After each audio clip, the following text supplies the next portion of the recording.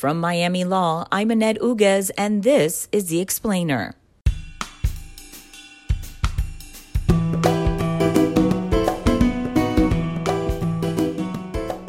Such an exercise in human perversion parading as good government engagement. In the Rucho case, Chief Justice John Roberts said, it's a political question. The Supreme Court's not going to do these gerrymandering cases anymore.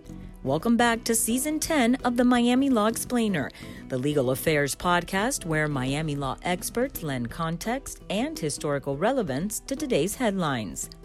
On today's show, election law scholar Francis Hill handicaps state legislatures' chances of enacting voting right measures before the 2024 races. Let's go to executive producer Catherine Skip with the interview. Good morning, Francis. Welcome.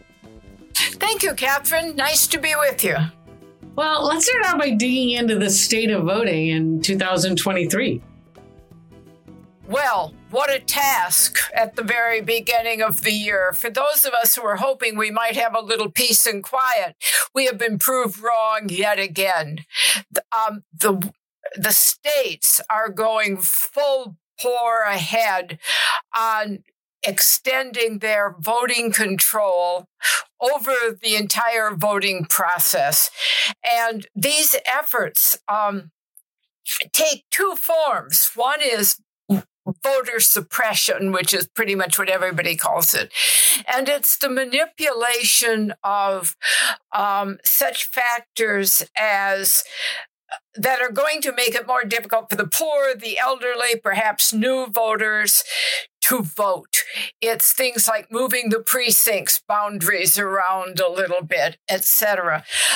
It doesn't say you can't vote, but it certainly isn't easy to figure out where you should be voting. And then if complexities follow from that.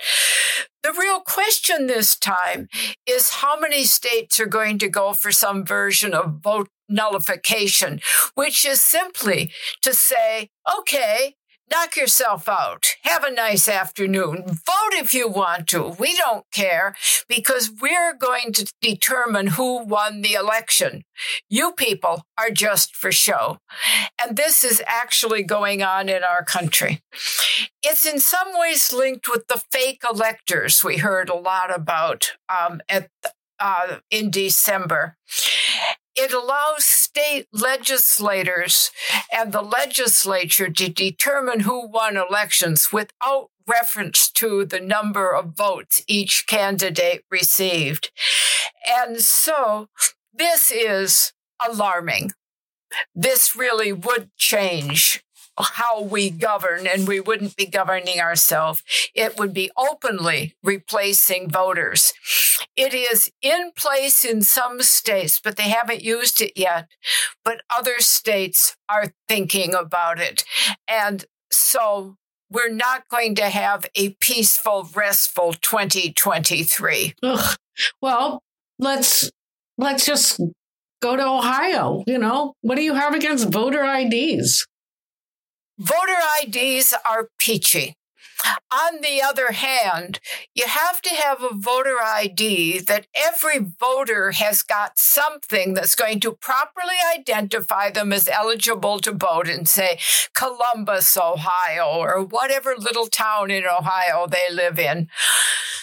But what they've done here is said you have to have a driver's license or a military ID or a government-issued ID. And the old idea that you could take your bill from the utility company with your name and address on it is gone in Ohio. Now, this is not a problem for people who have cars, but who doesn't have cars? The elderly, the poor, people who are voting for the first time, probably, students in college.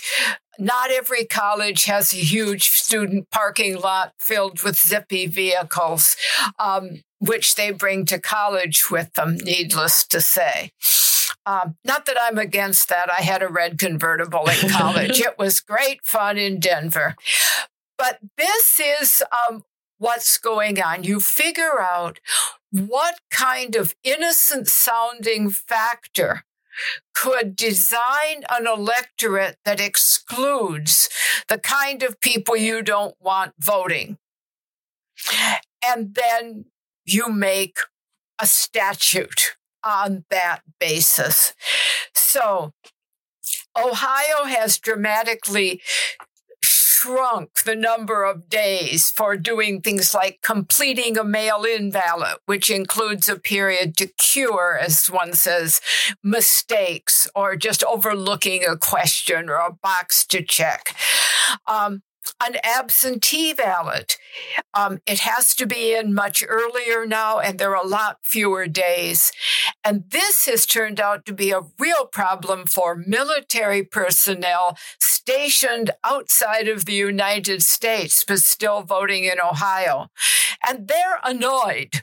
And so the same day that Governor DeWine, January 6th, if you can believe it, signed this bill, the military, their lawyer, filed a complaint, and they're now litigating this issue because it doesn't even seem possible for the military to comply with these time limits. Governor DeWine has said, well, Ohioans have always run quite good elections. We don't really have a fraud problem.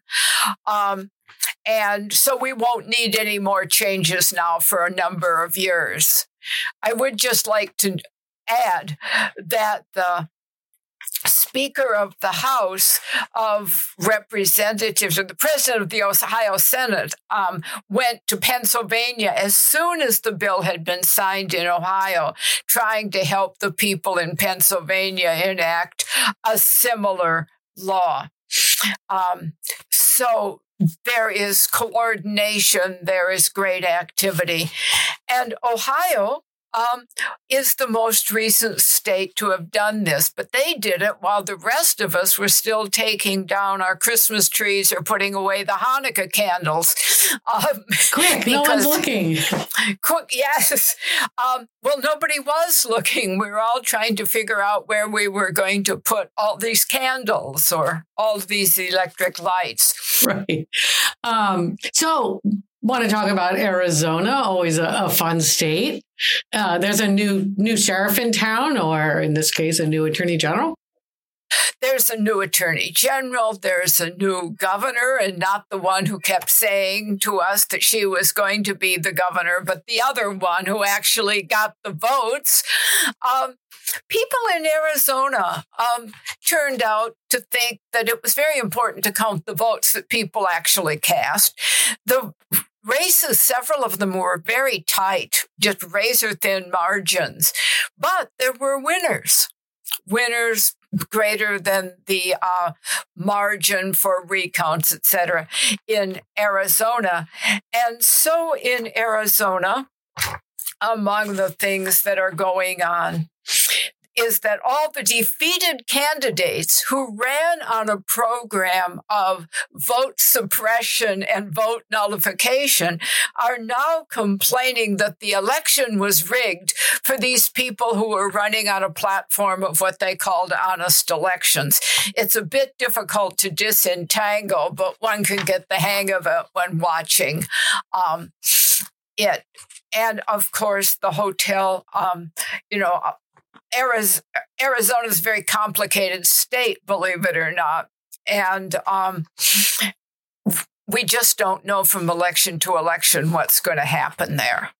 So this new attorney general, she's sort of reversing what the former attorney general enacted, or she's using it to better putting it to better use. Yeah, she's putting it to better use. She's just repurposing it, I think, is what we say if it's a gift. She's just regarding this thing as a gift, and she's going to repurpose it to help more people comply with the voting requirements. So what was the requirement and what's she changing it to? Well, I think the requirements were all very time time constrained, difficult. If you didn't have a car, if you didn't have a means of communication, if you didn't have a computer, if you were not comfortable being around government bureaucrats, the whole thing seemed to be an incredible burden to vote. And she's looking to put those into helping voters vote?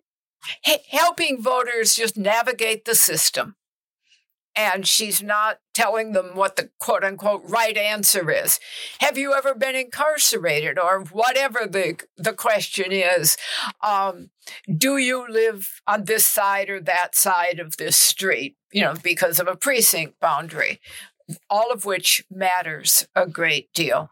But in Arizona, you have, people who won their seats by very small victory margins. And the people who are running against them seem to be intending to spend the next 4 years running against them on complaints that this whole election was rigged for these good government types. So we'll see. Yes, we'll have to see what happens in Arizona, if there are recall elections, etc. But so far that hasn't happened because nobody seems to have the money. So Georgia, a real nail biter there in November. Well, and December. Georgia is, in some ways, has the most complete of the new style election laws in the country. It is an approach that has both voter suppression and vote nullification written into it. So let's just kind of look at what they've done in Georgia. They have decided that the Secretary of State, the office that historically in virtually all states is responsible for elections, will no longer be a decision maker about elections. He'll simply be the kind of person who sweeps the floor and provides the information, but he will not have a policy role. The policy role is to be played by the Board of Elections, which is elected by the firmly Republican bicameral state legislature. And so this is one of those states that says running elections is the work of the legislature, not the Secretary of State, not even the governor. The Secretary of State, we might recall, had the famous telephone conversation with the former president where he said he just needed one more vote. He called it a love for some reason. And that would be enough. And he said, you could repurpose some of those votes. What would be so wrong if you just said you counted them up again and got a different result? We all know about this. We've heard it on TV so much. But Georgia is not yet doing the voter nullification that they've needed because their voting suppression is going so swimmingly. The voter suppression is, I think, famous because you can't give grandma water on a hot day. You can't give a voter in line anything. There is water there, but we will not go further into the complexities of Bring water. that hose over here. Exactly. Not quite like that, but they really are enforcing this. They have quite aggressive vote monitors, which is observers. And the question always was, in a state where people have guns, lots of guns everywhere, are they going to come into the voting area and stand right behind a voter as they fill in the ballots? I mean, not quite that bad, but they're very much on the scene. Although at the last minute, the good government types got into this bill a requirement that the voting monitors have some training before they just appear. at the voting stations.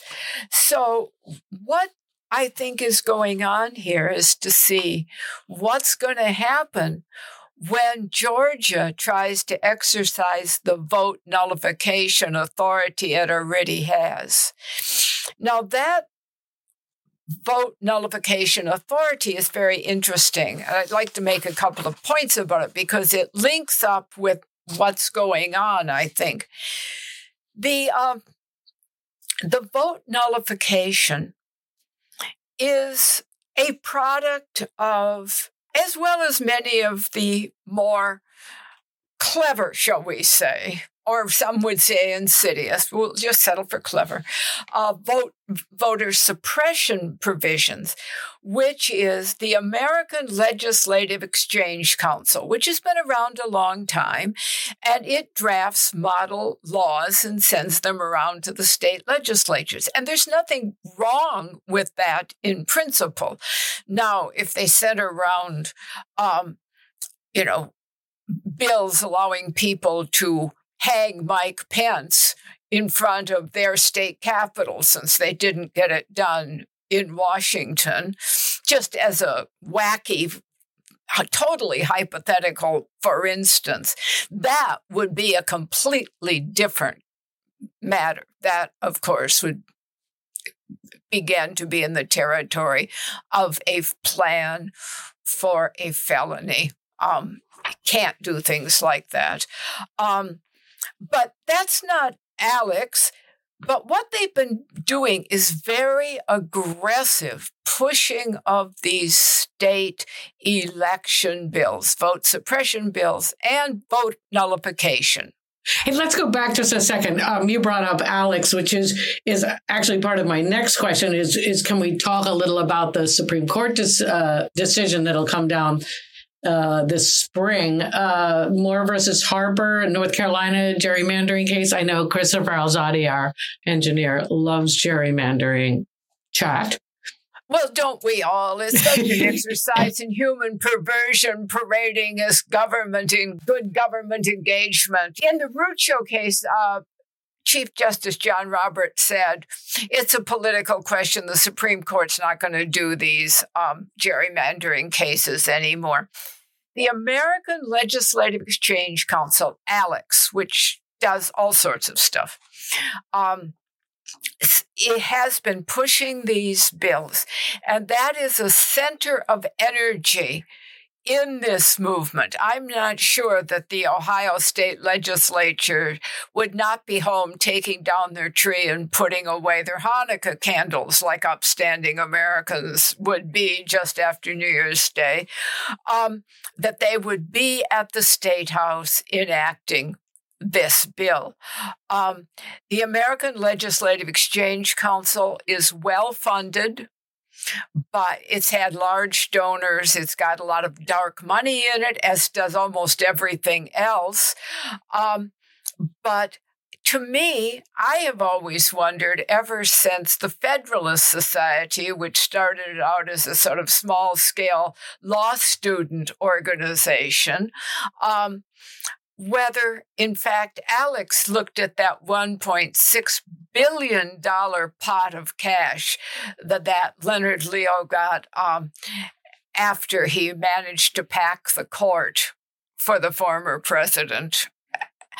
And they said to themselves over at ALEC, we'd like to do that too. And whether they're actively shopping for somebody who can drop $1.6 billion on them.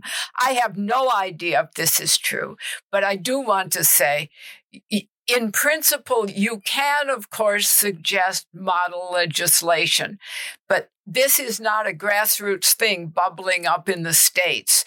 This is a coordinated activity across the states, and then people get a hold of it and they decide they can win elections in their state. And that's the driving force. This is Moore versus Harper. It was argued on December 7th in the U.S. Supreme Court. These people do they pick all the dates, don't they? December 7th, January 6th, one wonders. And the theory they were working with in Moore versus Harper is the so-called independent state legislature theory. And it would give the legislative branch control over both gerrymandering at the state level and control over election law. Now, there's a lot one could say about why this isn't true, but there is some support for it, not surprisingly, among those very recently nominated and confirmed for seats on the Supreme Court. So I think this is a factor we have to pay attention to. And up to a point, Alex has a website and one can look at things. They've written an amicus brief for Moore versus Harper for those interested in reading, as indeed have the state Supreme Court justices who are a little miffed to think that they should just stand back and let a bunch of state legislators decide what the law is in this vital area of democracy.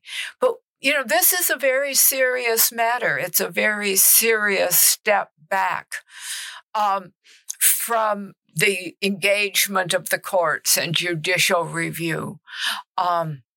So we are in the thick of complexity and confusion again this year, even though we thought 15 ballots to elect a speaker for the House of Representatives in Washington might have been enough, even though Ohio was up there legislating its little heart out in the first day of the new year. It is likely to spread. There are bills everywhere.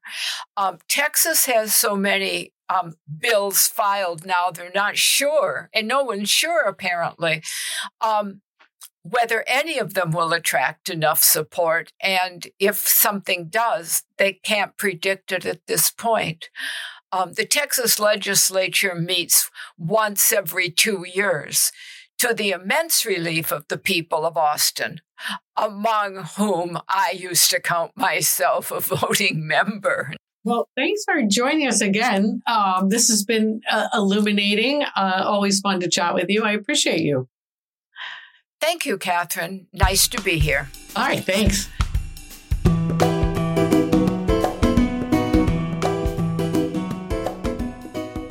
Thanks for joining us for Season 10 of The Explainer. If you enjoy our show, leave us a 5-star review with your podcast provider and ask your friends to subscribe. You can always drop us a comment at explainer@miami.edu. Our show was engineered and edited by Christopher Alzadi, with theme music composed by Rady Kim from the Frost School of Music. I'm your host, Annette Uguez. Today's show is sponsored by the University of Miami Law Review Symposium, An Unequal Burden, Exploring Environmental Justice and the Climate Crisis, February 10th and 11th at the University of Miami. For more information, visit law.miami.edu.